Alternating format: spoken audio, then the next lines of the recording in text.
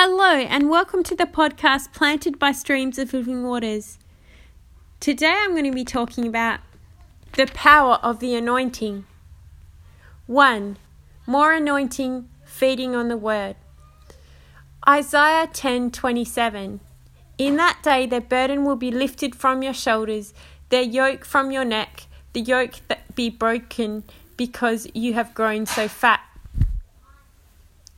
What does that mean? When the oxen, their neck grows so fat that the yoke around their neck breaks. In that King James it says, and the yoke shall be destroyed because of the anointing. Anointing in the Hebrew means oil or fat. How would an ox get fat? By feeding on the green grass. By feeding on the anointing, on the green grass of the word, we're going to grow and grow and grow. I know there are times when I could be multitasking and listening to the word and Bible teaching while I do whatever I am working on. The new Hillsong United album, People, has a song in it that says, lay your burden down upon him.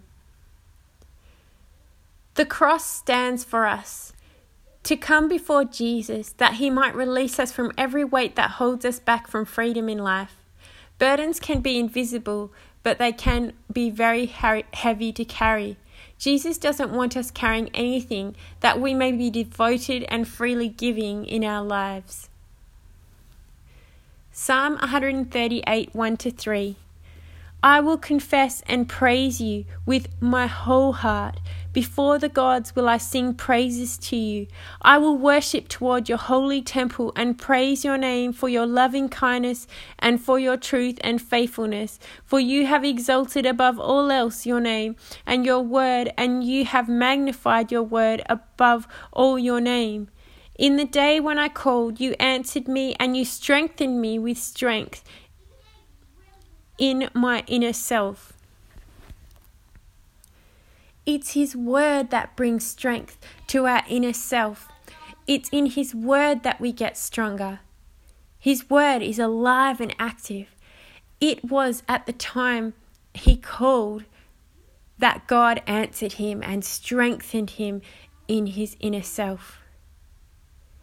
In Jesus' name we know we can believe for prayers to indeed be answered, but we do need to remember that we can bring everything to him. Jesus has an answer and a solution to every question that humanity has. 2. Creating room for the anointing. We live in this time of environmental consciousness. And at the moment, we are encouraged to bring our bags with us back to the shop so that we don't just keep consuming more bags.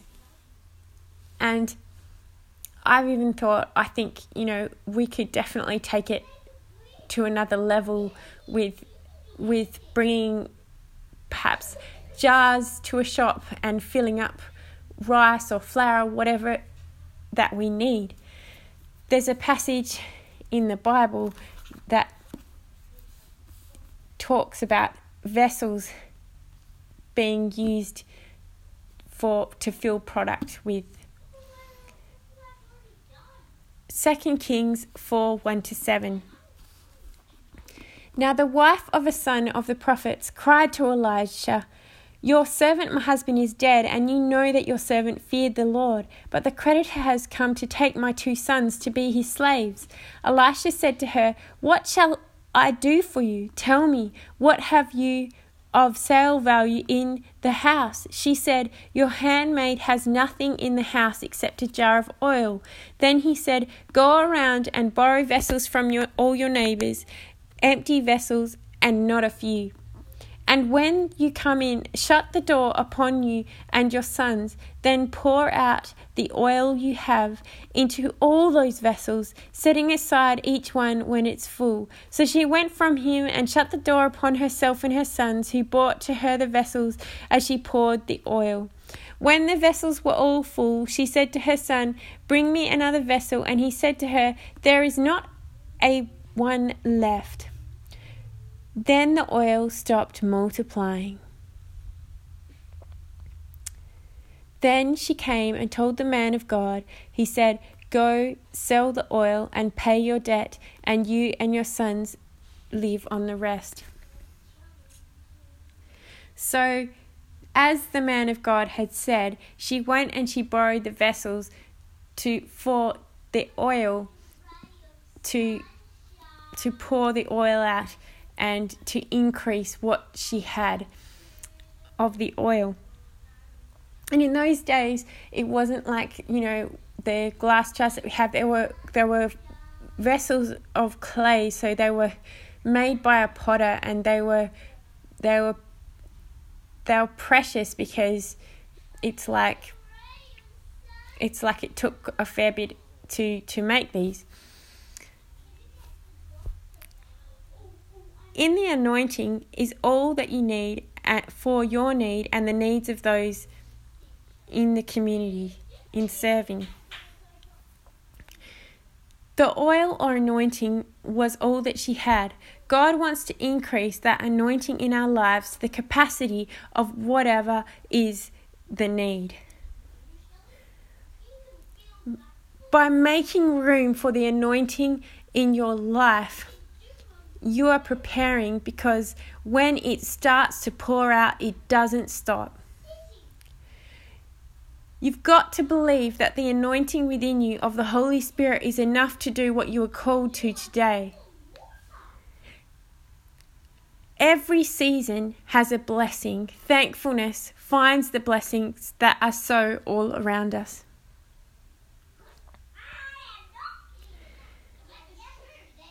Now, this lady went to a prophet and said, "This is my need."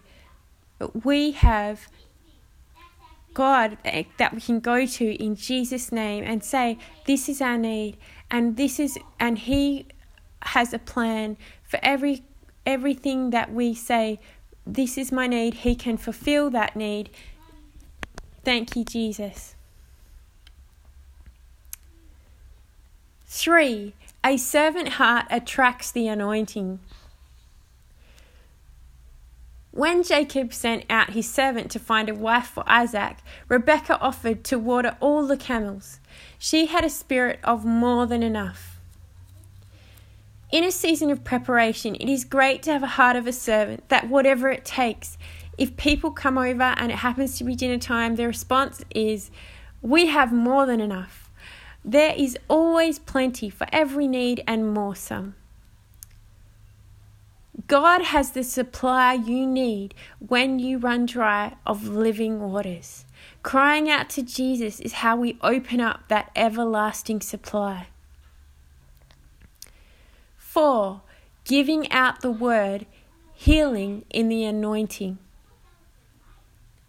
When Jesus spoke about the wounded man who had been robbed, the one who rescued him poured on oil and wine and bandaged, found in Luke 10:24. Prayer is a way we can bring healing to the wounded. To not find ourselves too busy to take the time to kneel for those who happen along our weekly path, and not to diminish the practicalities of helping. As believers, we are carriers of Christ's anointing, ambassadors of His life, and ushers for bringing others to the Father's heart. Father God, you have sent your Holy Spirit, that through Jesus we can be filled with all the fullness of Christ to fulfill the calling on our lives in the everyday, in feeding on the word and making room for the anointing. You fill us And as we have servant hearts and helping hearts, we are practically giving out your word and anointing throughout our days. Thank you, Jesus. Amen. Thank you for listening.